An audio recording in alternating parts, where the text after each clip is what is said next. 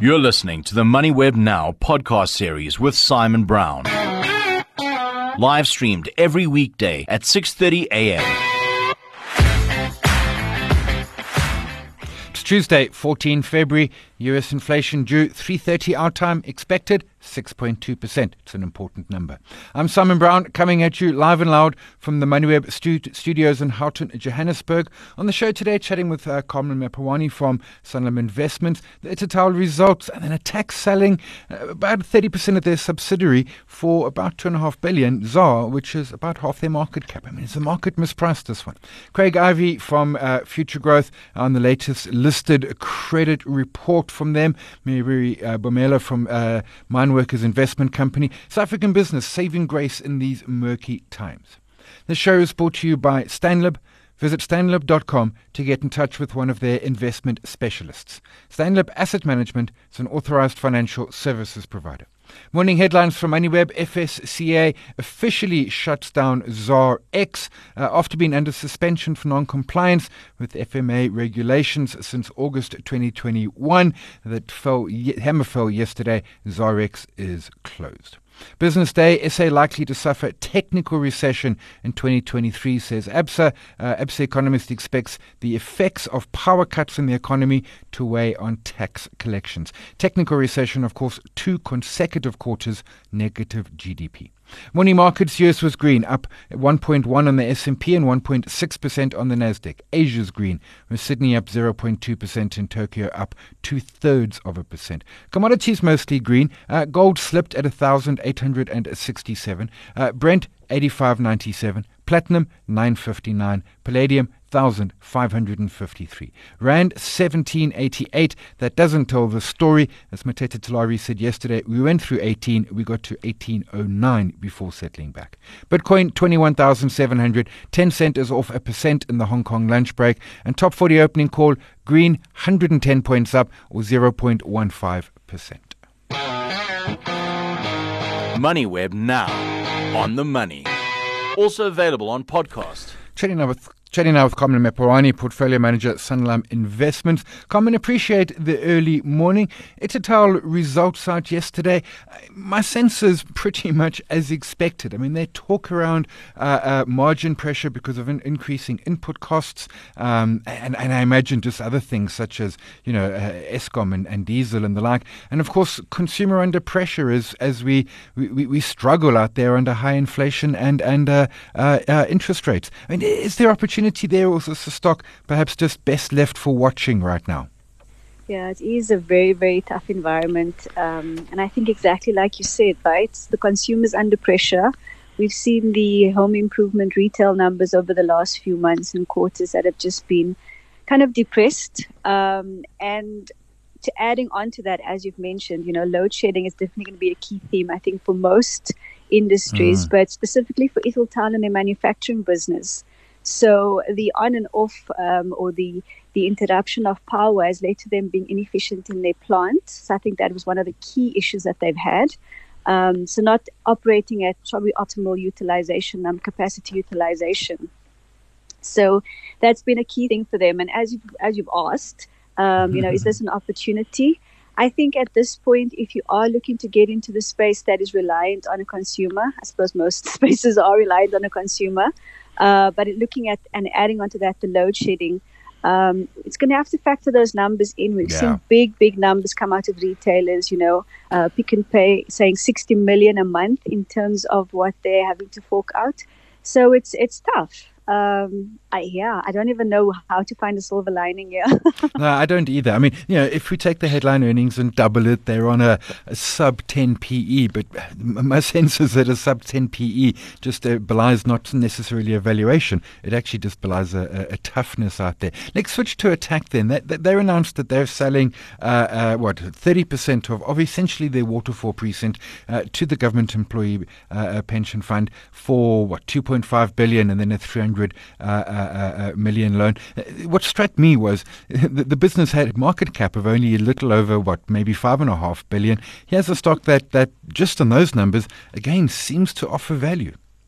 It does.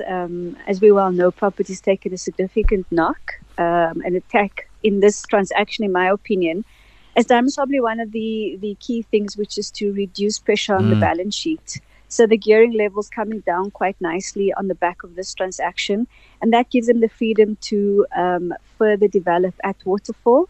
I don't know if you've been there in a while, but it's normally very, very busy. And adding on to that, the real estate as well as the office precinct. It looks to be that this, as you've mentioned, it's quite significant compared to the market cap. But the more important thing is here, it gives them breathing space in terms of development. Yeah, and I go out there to do my driver's license recently, and it is always packed. And I'm not even going into Mall of Africa; I'm going the other way. But it is busy. And your point around the gearing, 24%. I mean, that is proper low gearing. We'll leave it there. Carmen Mapewani, portfolio manager at Sanlam Investments, and our poll today around those Etatau results. And I suppose they make the point that activity in home renovation continues to decline from the peak experienced during the pandemic, aside from all of their other challenges that they have. The question to you, are you still doing any DIY at home? Have your vote, have your say, LinkedIn and Twitter. Hear that? Nothing. Your money can do more when it blocks out the noise, as hard as it is these days. When you invest in the Stanlib Balanced Cautious Fund, we manage the risks so that you can see stable inflation-beating returns through market cycles. Invest with more certainty at stanlib.com/more. Stanlib is an authorized financial services provider and a registered manager. MoneyWeb now, on the money. Chatting now with Craig Ivey, investment analyst at Future Growth, their listed credit market, the quarterly update for end of 2022. Craig, appreciate the early morning as always. The key thing that struck me, and which you put right up at top in the report, is that we're still a little below, in terms of total issuances, below the pre-pandemic numbers. Is this due to, in your sense, a lack of appetite, or perhaps, and certainly we've seen it on a lot of listed companies, the balance sheets are just stronger, so perhaps maybe the need is a little bit reduced? Good morning, Simon. It's good to be back. I think it's a little bit of both. I think what we are seeing is that obviously some of the counters were a lot stronger during COVID, especially the REIT sector. Mm-hmm. So they are slowly coming back. Corporates seem to be slowly coming back into the market. The effects of COVID, I think, have put the SOEs off a little bit, so they haven't really come back to the market. But we are expecting that there should be a little bit more issuance on the corporate side coming through in 2023, as well as some of your more well-known SOEs, I suppose, the better performing SOEs coming back to the market this year. So I think the demand is there from the institutional side, the investor side. I think it's corporate slowly coming back. Okay, and a bunch of questions come from that. I mean, the bank's major issue is that pretty much par for the course. You mentioned REITs. I mean, both Hyprop and Equitas both came to market for the REIT sector, and successfully so. I mean, certainly there was appetite. I mean, it's only two, but it is two, and there was appetite for it. Yeah, I think for the REIT sector, during the quarter it was only that two, but for the year, I think there was quite a bit of REITs that came through. So looking at Fortress, Growthpoint, Hyprop, Equitas. The REITs were pretty active, even though it wasn't, I think, at 2019 levels. But we are starting to see a little bit more demand for them as well, or them coming back into the market. And you mentioned SOEs. I mean, and you also mentioned, the better quality SOEs. I know Transnet just did an issue, but of course that's this year, so it doesn't fall into this report. But I mean, for example, Airports Company. I mean, they had a over 2 times oversubscription on their debt. When we think SOEs, we always just think doom and gloom. It's not necessarily always the case, and certainly capital markets are prepared to loan. Yeah, exactly. I think it's really invested, and it comes down to name specific. It's extremely name specific. I mean, I think it's been recently reported some of the SOEs, the implicit support that is being given to some of them, but there are better performing ones. I mean, DBSA also coming back last year. We're expecting them to come through, or they just came through in January as well. They should have a good year, 2023. We're expecting IDC to come through in 2023 as well. Airports Company South Africa actually doing a pretty well-supported auction as well. I think they tapped a longer-term note in December as well. So, there is appetite for some of these SOEs in the market. I was reading some of your early reports, sort of late 2021. In fact, I think fourth quarter 2021, and you made the point that it was a lot of sort of skewed to the short end. Are we still seeing a lot of sort of shorter duration coming through? To some extent, but I also think based on the stronger balance sheets on the corporate side, we're seeing a lot of demand for your longer term instruments coming through. And if I can give an example, some of the counters have much stronger balance sheets and are pricing a lot higher than where they were in 2019, or not as high anymore. But so you're looking at a company that's good quality, stronger balance sheet than what it was in 2019, of pricing at slightly higher levels than what they were. So you can see that would automatically attract a lot of investors. We're also seeing from the higher rated side, the banks coming in and taking up a lot of that paper for their HQLA liquidity purposes. So I think that shift is maybe moving slightly more to, depending on the credit again, the higher end of the longer tenor. Right. I get your point, and we've been talking here. I mean, mostly we're talking the primary market, which is the issuances and the like. Secondary market. I mean, is it a very robust? Is it picking up traction in terms of the secondary market? Simon, the liquidity in our market is not amazing, but we do see trades coming through. Mostly, it's largely your higher rated counters coming through again, and then obviously banks coming through. We do often see a lot of bank capital instruments trading, and I think that is off the back of the extreme demand that we saw for the additional Tier 1 paper last year. So a lot of capital bank instruments trades, seniors, a lot of DBSA trades as well. Just again goes to show the higher rated counter, but it's mostly trading that you see in your high quality assets, I would say. Almost a buy and hold type of market, which is, there's nothing wrong with that. And particularly if I'm the buyer and I've got a nice yield and I'm happy with the credit rating is up, I buy the paper, I get my coupon and then I get my capital back at the end of term. Yeah, I mean, exactly that. And also I think, there's a couple of counters where there's a lot of paper in issue, but there are some that only issue around $1 billion a year. And if you think about 3 or 4 or 5 bidders that are bidding for that and getting allocated that, not a lot of trading room to maneuver. So yeah, it really is more or less a buy and hold scenario, but it is improving. I think there's a little bit more appetite to trade into the market for price discovery. And I think as the years go on, it's just getting a little bit better each and every year. Yeah, no, I take your point on that. A last question, and it really, really jumped out at me. I was scrolling down, and there's the one graph which is almost no activity, and then it picked up in 21 and significantly in 22. And that is the green, social, and sustainable linked issuances, particularly green. And truthfully, that's really good to see. I mean, that market was big in 21, really big in 22, but it is well ahead of pre-pandemic. Yeah, and I think with our current electricity issues, we could most likely see more green bonds, more sustainability bonds coming through this year. I do expect it to continue. I do think it was largely the banks and also the REITs coming through. So I wouldn't be surprised to see a little bit more issuance of that through the middle of this year. We'll leave it there. Craig Ivey, investment analyst at Future Growth, talking the listed credit market for the quarter ending 2022. Craig, appreciate the early morning insight. If seagulls were Hardidars who could afford to retire to the coast, what kind of bird would you be? Would you soar over the savannah or chase summer around the globe? You see, even when you stop working, your money won't.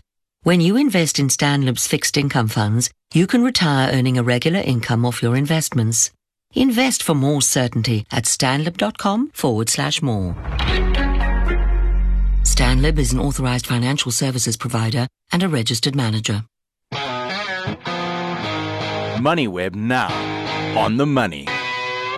Chatting with Mary Bomela, Chief Executive Officer, Mineworkers Investment Company. Mary, I appreciate the early morning time. It was last week at the Mining Indaba when the President called on business in South Africa to stop moaning. And there was a lot of pushback, certainly on the sort of the social medias and the like, but even from some business. But you make the point that actually business really can make a difference in social issues and is an important player in the broader country. Good morning, Simon. Thanks for having me. I fully agree with you. I think that we can't deny the fact that our country is going through a lot of challenges, and there is a lot that's not going right.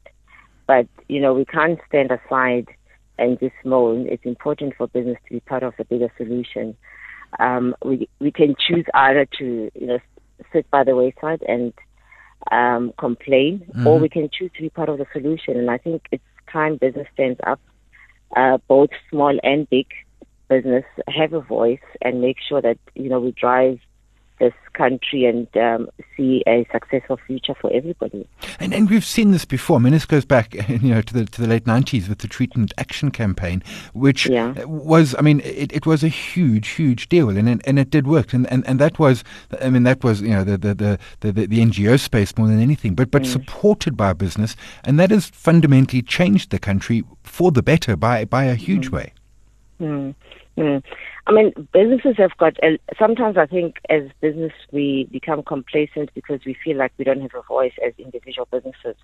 But there's a lot of organizations and associations where I think a collective voice makes a huge difference. So it's a calling for businesses to make sure that they join organizations and associations and form a bigger voice so that they can be heard.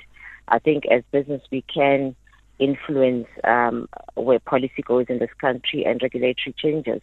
And therefore, instead of trying to fight this voice on your own, it's important that we form a bigger voice collectively. And as you pointed out, there's also NGOs that are doing fantastic work and in lobbying government and making sure that legislation is changed for the better.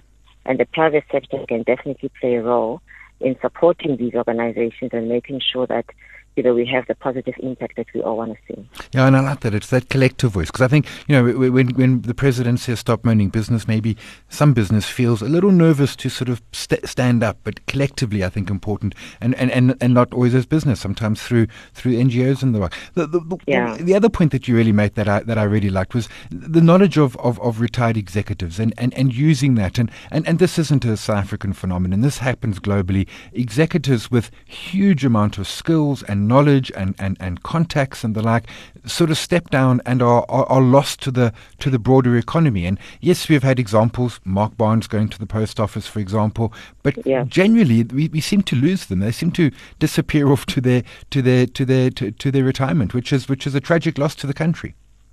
True.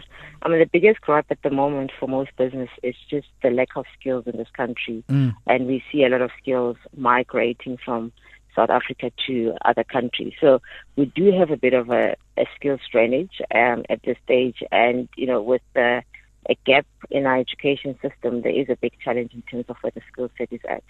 So this is where our retirees come in, where really it's about coming into back into the private sector and helping to fill the gap, but also fast-tracking the training of the young people that are in the system to make sure that we can fill the skills gap. Because without the required skills, then business does struggle. So it's in our interest to make sure that, we can enhance these skills.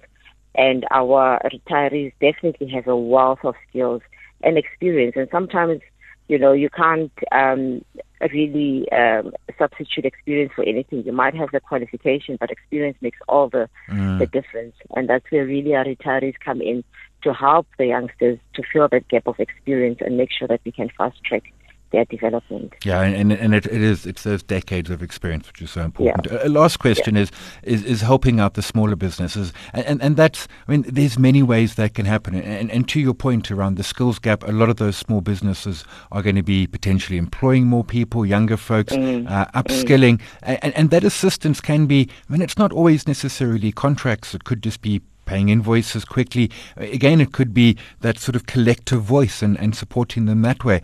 But it is those SMMEs that are again, crucial to the future of our economy. True. Well, as big business, and medium businesses, size businesses, there is a responsibility to make sure that we support the SMMEs. And one of the ways of doing that, obviously, it's not just through enterprise development, but it's also making sure that they become core part of our supply chains. And, we need to cut this cake into a smaller piece. At this stage, it's growing a little bit slow. But having said that, it doesn't mean that it's, one business must take all.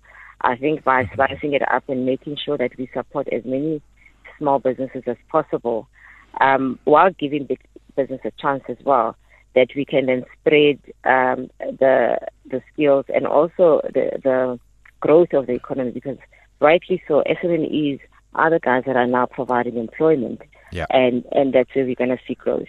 But also, I think to your point, around development of skills, that's where also the mentoring comes in. You know, as a MIC, we've recently formed what we call Khulisa Ventures, where it was established 2 years ago to support startups and small businesses so that we can stimulate the local economies. But one of our findings has been that it's not just about the capital that the businesses require.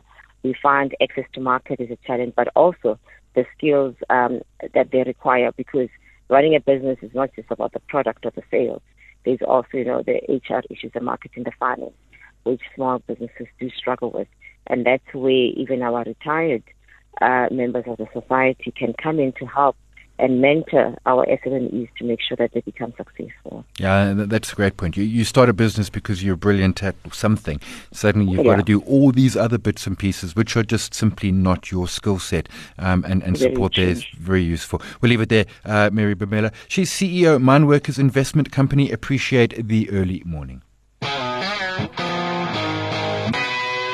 That's it for today. Yesterday I was chatting with Jan Nelson. He's a CEO of soon-to-be-listed Copper 360, around their operations, increasing demand for copper, and ultimately that listing. We asked if it was one that interested you. 2/3 of you said absolutely, copper is the future. Rest evenly split between commodities for you, or perhaps you prefer the ETN. A bunch were asking, what else copper options do we have in our market? Well, you've got the ETN, Anglo-American, obviously, but copper's just a part of it. Orion Minerals, but they're still in startup phase. They have a way to go. Twitter and LinkedIn, have your vote, have your say. This show is brought to you by Stanlib. Visit stanlib.com to get in touch with one of their investment specialists. Stanlib Asset Management is an authorized financial services provider. We're live every weekday morning. The MoneyWeb website and the app, 6:30 a.m. podcast just after 7. Thanks to my team, Eddie, Nobokhle, Nicole, to you for listening, my guests for their early morning. My name is Simon Brown. This is MoneyWeb Now. We'll chat again tomorrow. You've been listening to another MoneyWeb Now podcast, posted every weekday at 7 a.m. on moneyweb.co.za. MoneyWeb Now, on the money.